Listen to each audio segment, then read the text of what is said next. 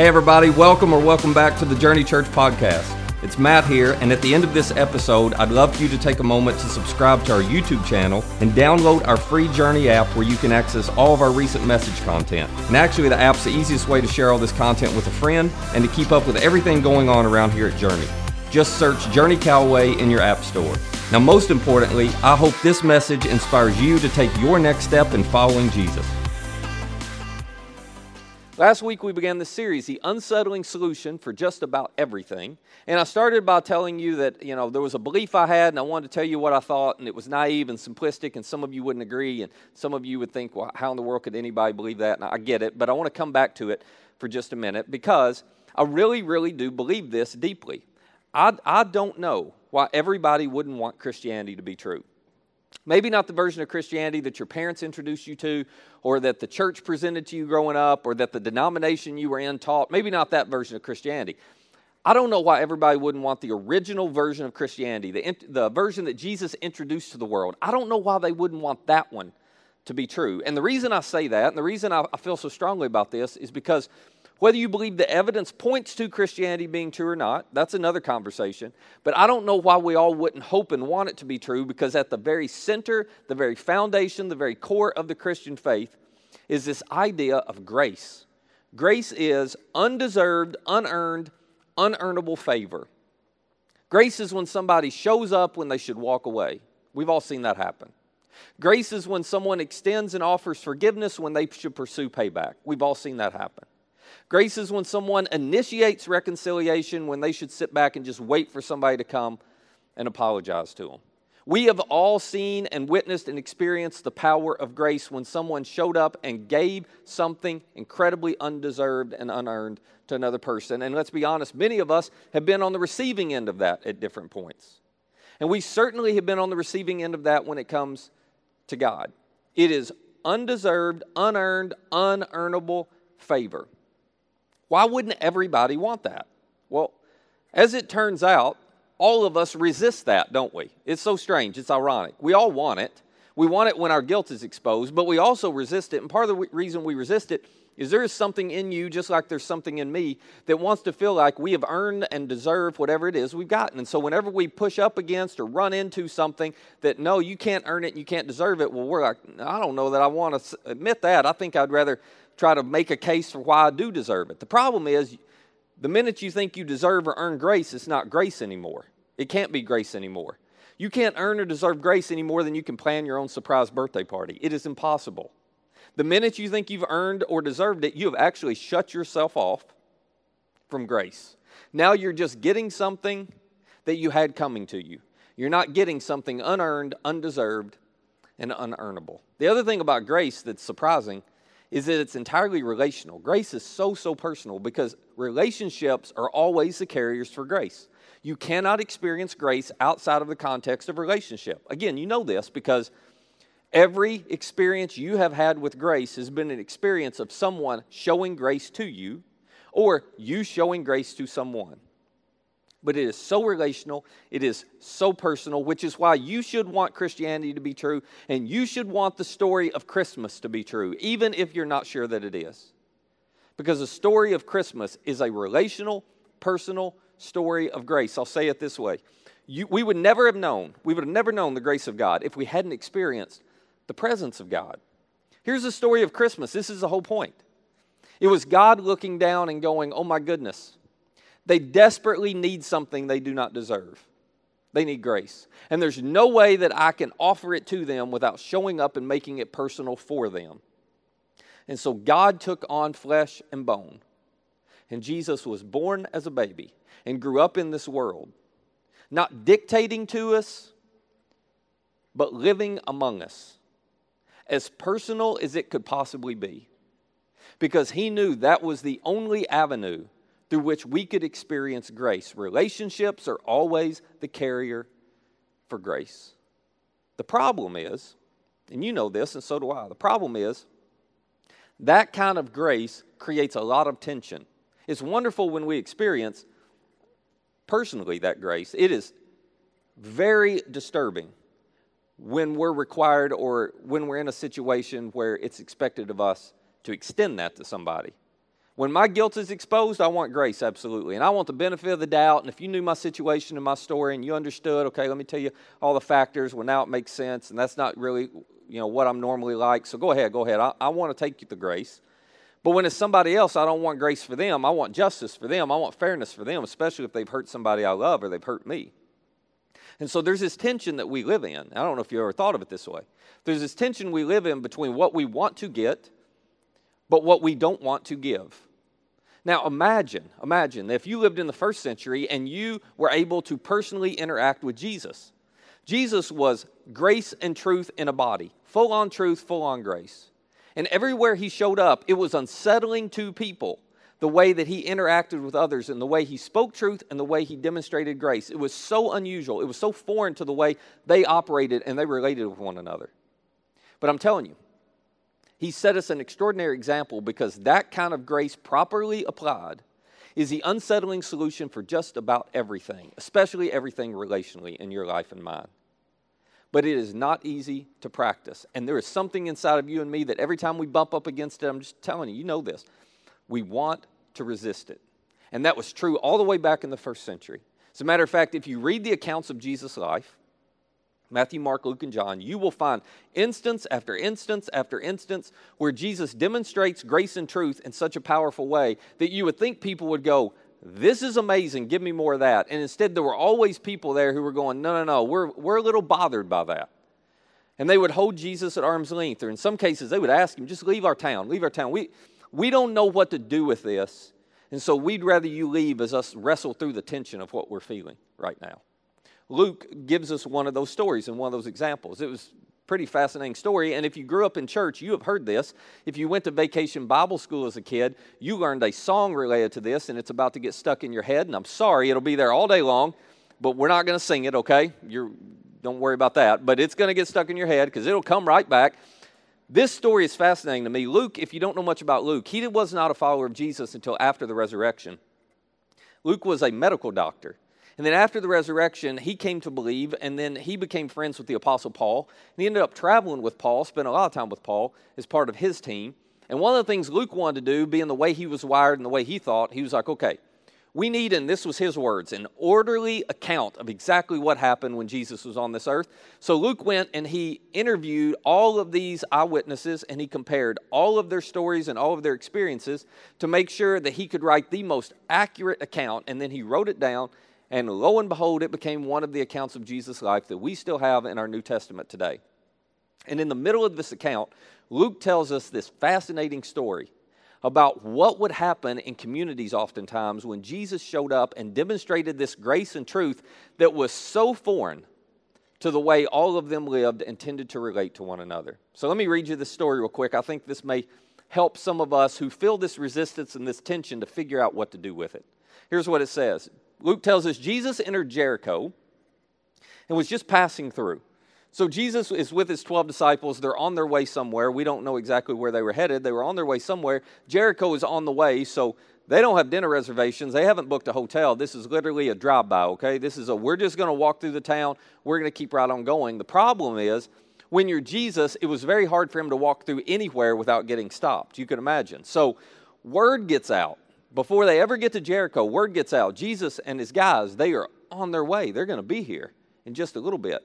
And then a big crowd starts to form because there's a main street that, they've got to walk down. So big crowd starts to form because everybody wants to see Jesus, including a very, very unlikely character in the story. Luke continues and he tells us a man was here in Jericho by the name of Zacchaeus. Does that name ring a bell?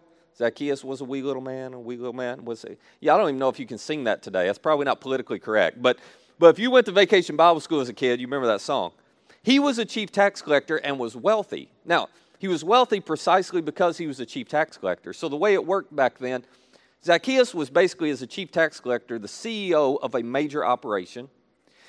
Zacchaeus had a lot of tax collectors underneath him, and these tax collectors were placed in portside cities and major crossroads where there was a lot of traffic coming through and there was a lot of commerce happening. They'd be placed in all the major towns and all the major ports. So Zacchaeus, as a chief tax collector, had been given authority by Rome to manage an entire region, all the tax collectors in that region. And their job was to collect taxes for Rome. They didn't just do it once a year. They did it at different points throughout the year. They did it at transaction points oftentimes. So because of that, there was always money being exchanged.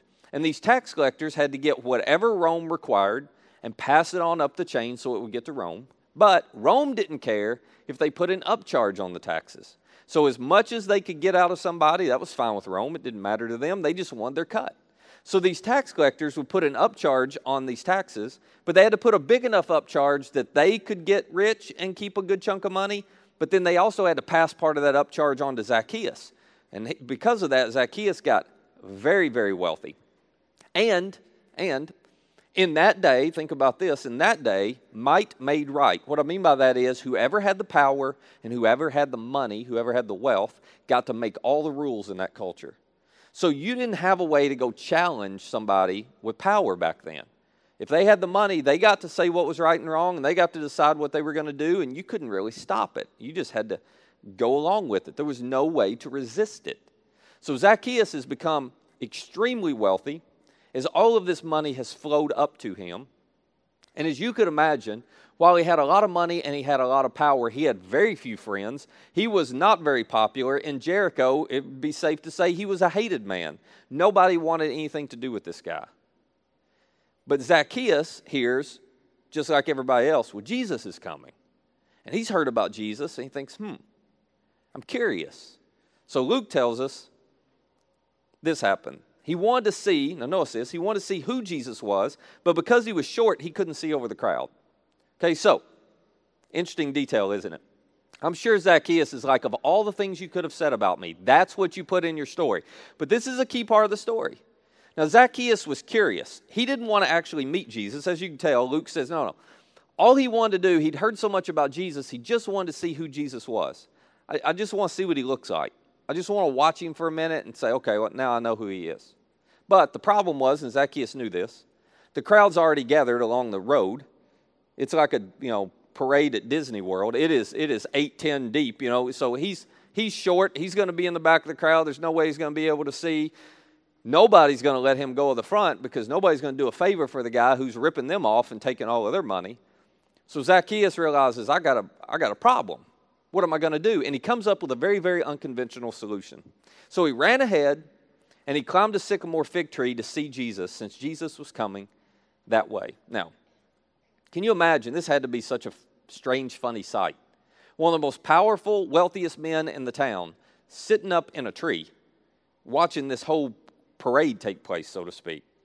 It had to have everybody scratching their head going, what is he doing, But nobody expected what happened next. Luke tells us that when Jesus reached the spot where Zacchaeus was sitting in the tree, he looked up and he said to him, Zacchaeus, come down immediately.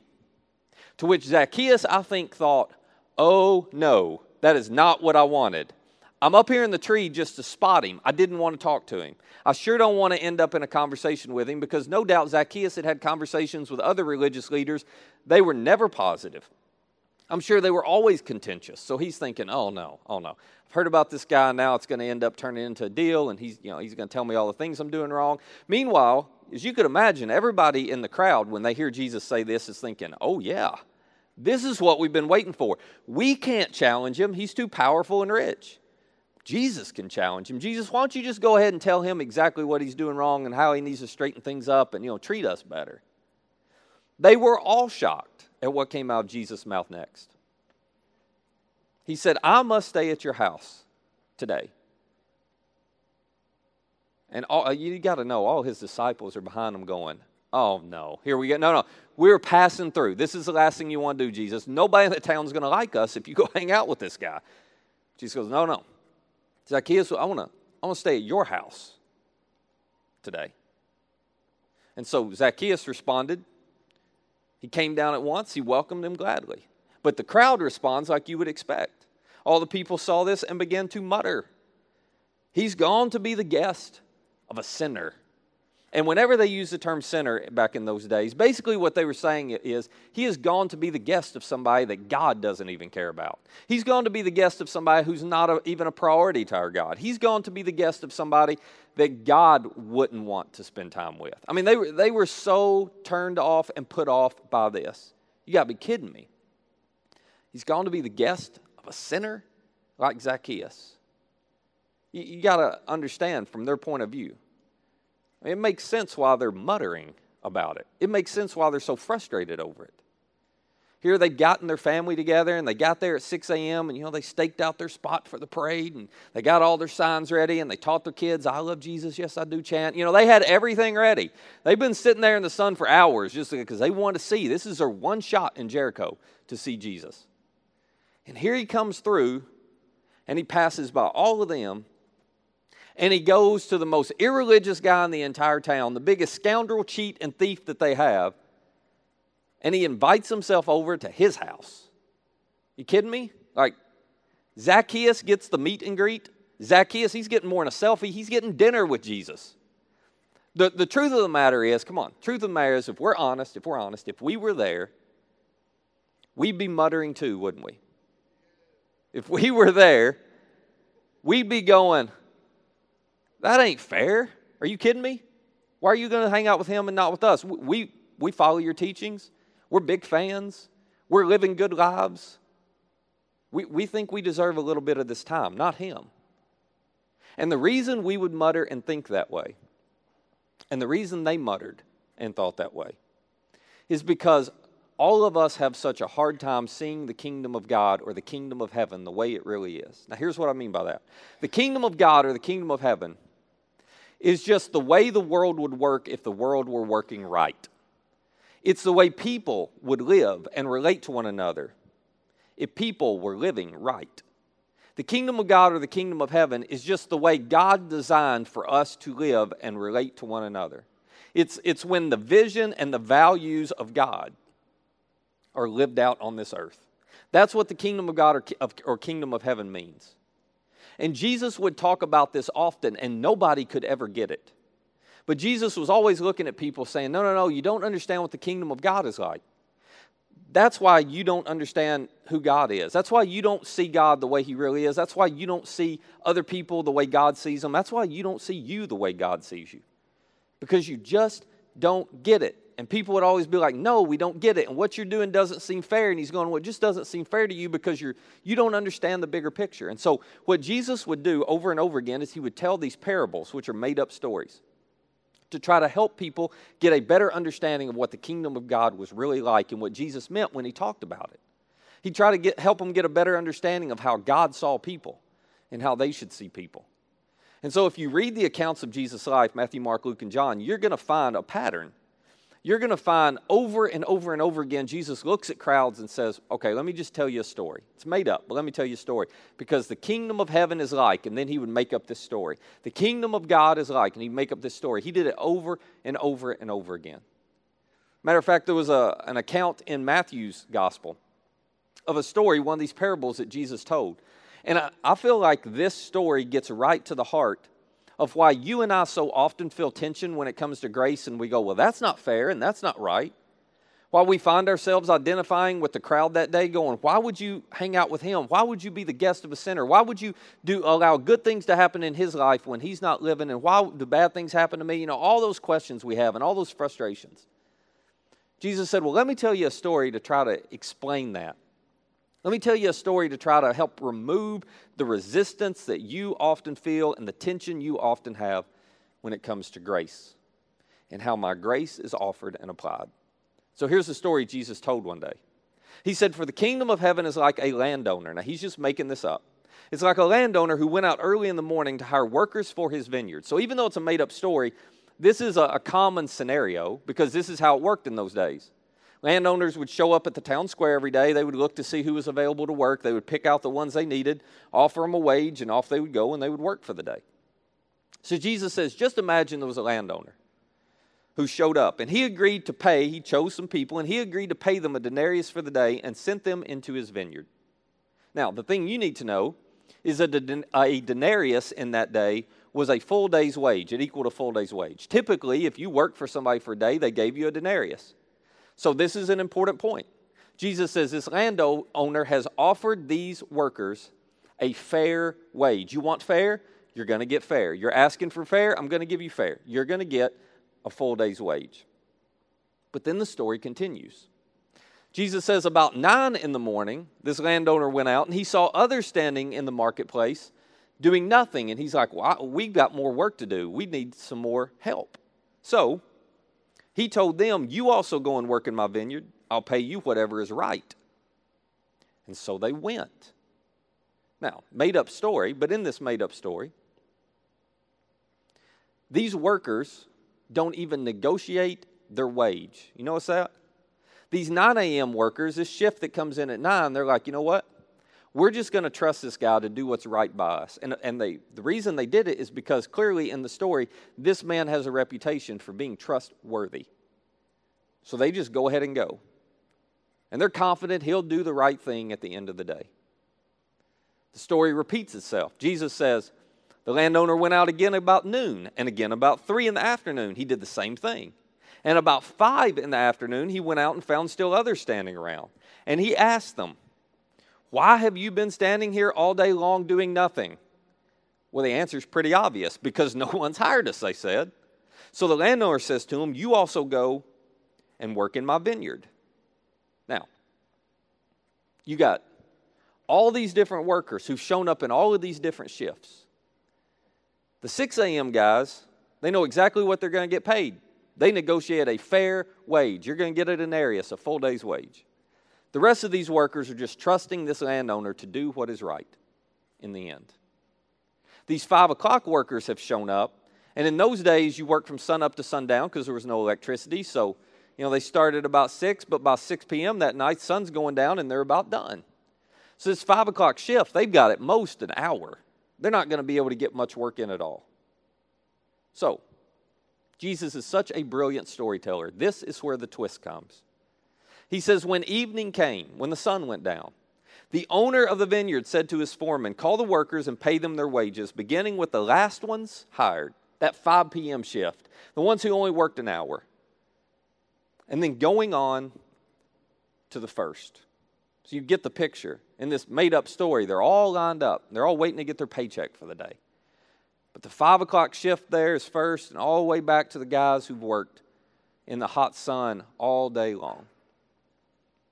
And then Jesus says this happened. The workers who were hired about 5 in the afternoon came, and each received a denarius. They worked an hour. They got a full day's wage. How extraordinary is that? That's unreal. Those guys walked away, and you know they did. They walked back out, and they walked right by the line of all the guys who are waiting to get their paychecks, and they're so pumped, they're telling everybody, he paid us a whole day. He paid us for a whole day. He paid us for a whole day. So what do you think happens to the rest of the people in the line? I bet you can guess. So when those came who were hired first, they expected to receive more. But each one of them also received a denarius. Now, let me pause right there. Why would they expect to receive more? Not because they had asked for more, negotiated for more, or agreed on more. Nope. They got exactly what they had agreed upon. They got exactly what was fair. A full day's work, we got a full day's pay. So why did they expect to receive more? Because they compared. That's why. And when they saw somebody else get more than they deserved, suddenly they felt like they deserved more than what they were getting. See, this is the problem with comparing. This is a problem with expectations. When you begin to expect, you become entitled. And you do realize gratitude can never reside where entitlement lies. Gratitude never resides where entitlement lies. The minute you begin to expect, the minute you begin to compare, you will find things that feel unfair to you. That's what comparing always does. Comparing will make you feel like things are unfair. And it did for these workers. So Jesus says they did this. When they received it, they began to grumble against the landowner. Had he done anything wrong to them? No, nothing at all. Now some of you are sitting there going, well, yeah, that's not fair. Okay, we'll get to that. But he gave them exactly what they had agreed upon. He gave them a full day's wage. But they said, those who were hired last worked only 1 hour, And you have made them equal to us who have borne the burden of the work and the heat of the day. This is their way of, complaining, going, no, we worked all day in the hot sun and we didn't take a very long lunch break and it was so difficult. And now you're rewarding them just equal to us. And so in the story, Jesus says the landowner looks back and he answers one of them. I'm not being unfair to you, friend. Didn't you agree to work for a denarius? Well, yeah, but that was before I knew. Well, yeah, but that was before I saw. But yeah, but that was before you gave. No. Didn't you agree to work for a denarius? Well, yeah. He says, okay, take your pay and go. I want to give the one who was hired last the same as I gave you. To which I'm sure those workers would have said, well, yeah, you definitely gave the ones who were hired last. They didn't earn hardly any of that. But you didn't give us anything. We worked for all of that. We earned it. We deserve it. Which the landowner could have gone, well, yeah, you sure did. Right after I gave you a job this morning. Oh, yeah, well, there was that. But let's ignore that. After that, I worked for it. Yeah, but I gave you exactly what you asked for. So if I want to give them what I gave you, what's that to you? Well, that's a problem for me because, see, now I'm comparing. If you'd never done that, I'd have been perfectly content with my full day's wage. But now that they're getting that much and they don't deserve it, clearly they don't deserve it. Look at them, they barely worked. They barely broke a sweat. Okay, now I've got a problem with this. And so in this story, Jesus, he's so brilliant when he tells stories. In this story, he ends with two questions. Two questions that as he was talking to his crowd that day that struggled with grace and the generosity of God towards people, it must have silenced them. Two questions that, just like those folks in Jericho who were muttering, it would have silenced those folks. Two questions that ought to silence those of us, especially those of us who tend to be a little self-righteous and feel like we've earned and deserve a little more. Here's how the story ends. He says, don't I have a right to do what I want with my own money? Well, yeah, but, no buts. Don't I have a right to do with what I want with my own money? Well, I guess, but I think you should be fair. So wait a minute. Are you envious because I'm generous? To which we all go, no, I don't. Envy sounds so bad. No, I'm not envious. I just think you ought to be fair. Well, where are you getting your idea of fairness? Well, because I'm comparing what I did and what I got in return to what they did and what they got in return. And Jesus' point is, you only think it's unfair because you compare. And it's fine if you want to compare, but at least compare yourself to the right standard. See, we find unfairness everywhere we look because we're looking around comparing ourselves to one another. So it's like, well, I work harder than them, and I don't understand why, and I've been better than, and I don't understand why, and I follow God better. I don't understand. We find unfairness everywhere we compare because we're looking at each other. Jesus says, no. The problem is, the reason you think so much of life is unfair and the reason you think my grace is unfair towards people is because you're comparing to the wrong standard. And you can compare to one another and you can always find somebody that you feel like you're a little better than and a little farther ahead than. But that's not the standard. The standard is the truth of Jesus. The standard is the one who called sin, sin, and sinners, sinners, and then he laid down his life for sinners and paid the debt for their sin. The standard is God going, here is the bar. It is perfection. It is me. None of you can reach high enough. So none of you deserve. This is Jesus' point. He's going, okay, you view this all wrong and you resist my grace because some of you have convinced yourselves that you don't really need it. You resist my grace towards others because you think you've earned it and everybody ought to earn it, but you're misleading yourself. You have not earned or deserve it any more than anybody else. And you only think you do because you're comparing yourself to the wrong standard. So for all of us who find ourselves a little self-righteous, for all of us who find ourselves going, yeah, but, and let me tell you, I'm the one that shows up before everybody at work, and I stay after everybody, and I take a shorter lunch, and I work harder, and, I'm more serious about following God, and I read my Bible, and I do all this stuff, and I show up at church, and look at them, for all of us who have that self-righteousness in us that goes, okay, I think I do earn this a little bit. I think I do deserve for God too. Jesus says, whoa, can we just reset reality for a minute? You don't deserve for me to do anything good for you. because you haven't met my standard and you never will. You're not nearly as good as you think you are. And you're not nearly as far along ahead of all those other people as you think you are either. So, it's Jesus looking at you and looking at me going, whoa, can't I do what I want with my own money? Can't I do what I want with my own grace? Or are you envious because I'm generous? If I want to walk along and I want to point to a guy like Zacchaeus and I want to spend the evening or the afternoon at his house, do you have any reason to be upset with that? You're going to call that unfair because I'm willing to demonstrate grace to him? Well, I've demonstrated grace to you, and you're really not all that different in the grand scheme of things. So for all of us who want fair, Jesus' reminder is, no. Fairness means justice, and none of us want justice. What you want is grace. And grace is way better than fair. It's way better than fair. The reason grace is way better than fair is because God looked down on us and said, the bar is so high that they'll never meet it. But my love is so great that I'm going to show up for them. The bar is so high, they're never going to get there. My love is so deep that I'm going to go down there and meet them where they are. And I'm going to give them precisely what they do not deserve and cannot earn. I'm going to offer them grace. And the beauty of grace is everybody is invited. Everybody. Doesn't matter what's in our past, what's going on in our present. It doesn't matter how good or bad we think we are. It doesn't matter where we fall on the scale of Zacchaeus to religious. Everybody's invited. Because everybody needs grace and nobody meets the standard. Nobody can set the bar. Not only is everybody invited, everybody enters through the same door in the same way. It's pretty extraordinary. The door in the way is Jesus.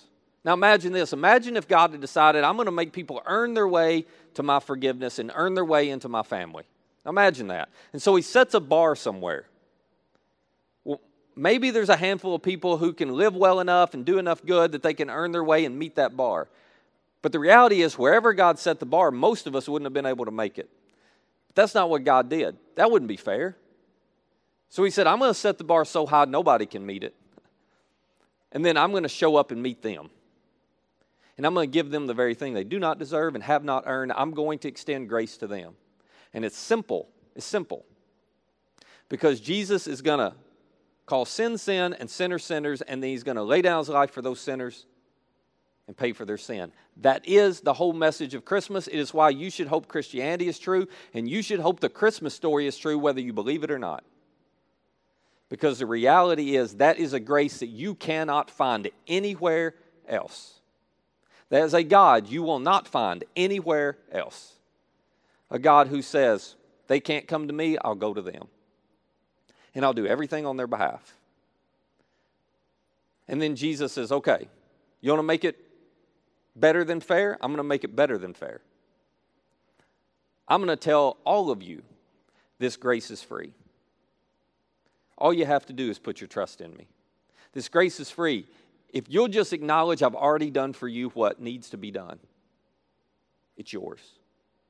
People ask me sometimes, well, Matt, there's got to be a limit to grace. Like, where's the limit? Come on, you can't just go on and on, live whatever way you want to live and do whatever you want to do, and get a second chance and a third chance and a fourth chance and a fifth chance. Eventually, the chances have to run out with God, right? Well, there is a limit to grace. There's one, only one, but there's one limit to grace. The only limit to grace is your lack of humility. That's it. That's it. The only limit to grace is your pride and my pride. Because as long as you think you can earn it and deserve it, as long as you feel self-righteous enough to believe it should come your way, then you have cut yourself off from grace. Because by its very definition, grace cannot be earned or deserved. The only limit to grace is your lack of humility. It's your pride. The minute you're willing to humble yourself and say, I can't do this on my own, is the minute God says, that's all we need to know. Here it is. Here it is. The grace is for you. So for some of you, this is incredibly hopeful. Because for some of you, you're in a position right now where you feel like, well, I don't deserve a second chance. I don't even know if I can get one. And I don't know that I can get a better than expected outcome. And I don't know that I can experience a better than deserved future. And Jesus is looking at you going, yeah, you can, because I showed up at Christmas. You can because this is exactly why I came. But it is disturbing, unsettling for those of us who are like the people in the crowd at Jericho that day. For those of us who are like the 6 a.m. shift in Jesus' story. It's unsettling and disturbing for those of us who are, let's just call it what it is. We're self-righteous. And because we've been better and we've tried harder and we've done more, we really think, we would never admit it. Gosh, it sounds too terrible. Just like not wanting to say we're envious. We would never admit this. But the reality is we think we're a little better than other people. We think we deserve a little more from God. And we think, we think God owes us a little bit because look at how good we've lived and look at all we've done for Him. He's going, nope. You don't get it. As a matter of fact, you've just cut yourself off from experiencing grace because you think you deserve and earn it. So now you're disqualified from it. So humble yourself. Humble yourself. So you can experience my grace in your life day after day after day.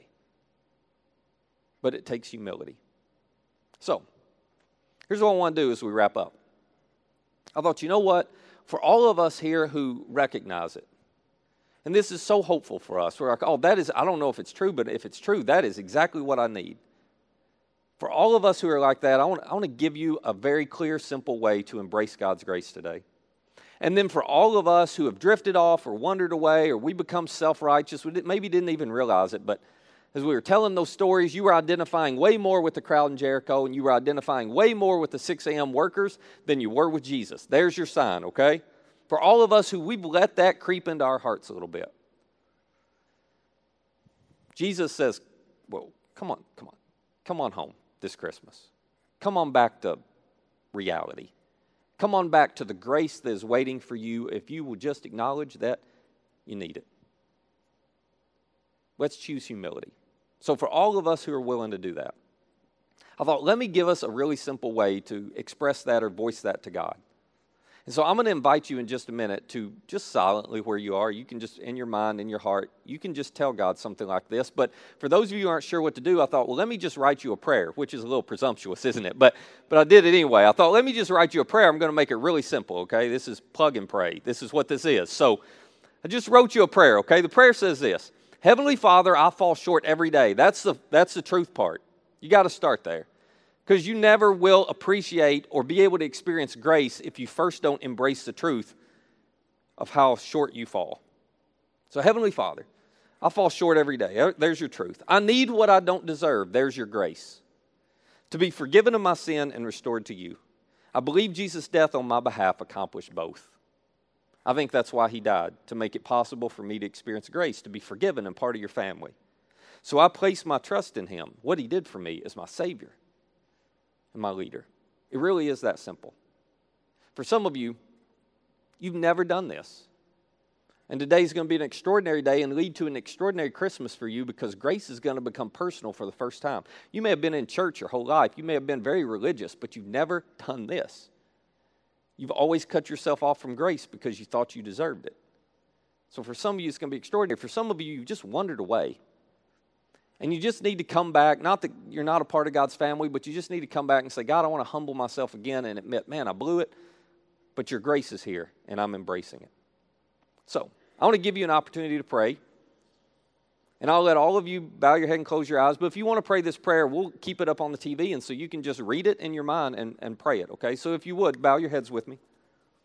And just tell God this: Heavenly Father, I'll fall short every day. I need what I don't deserve to be forgiven of my sin and restored to you. I just need our relationship to be right again.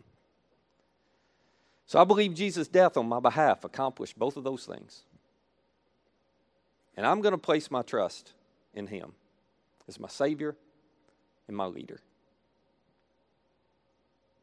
God, would you help us to have enough humility to be able to admit and acknowledge we're way more like Zacchaeus than we want to admit.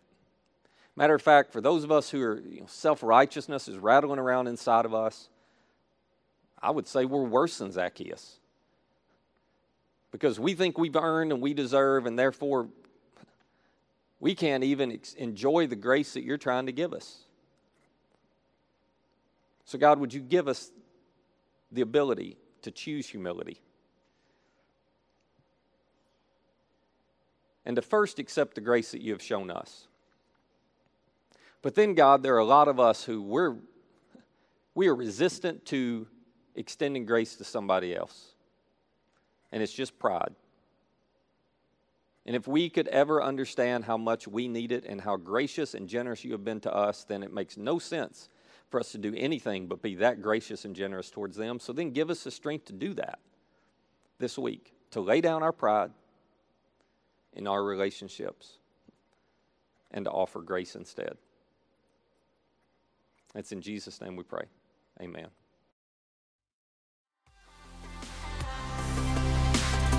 Hey, once again, thanks for listening. If you'd take a moment to rate and review this podcast, it would really be helpful. And if you live near our church, we would love for you to engage with us at one of our weekend gatherings. For directions, service times, and information about our phenomenal children and student environments, just visit us at journeycalway.com. That's journeycalway.com. Look forward to seeing you soon.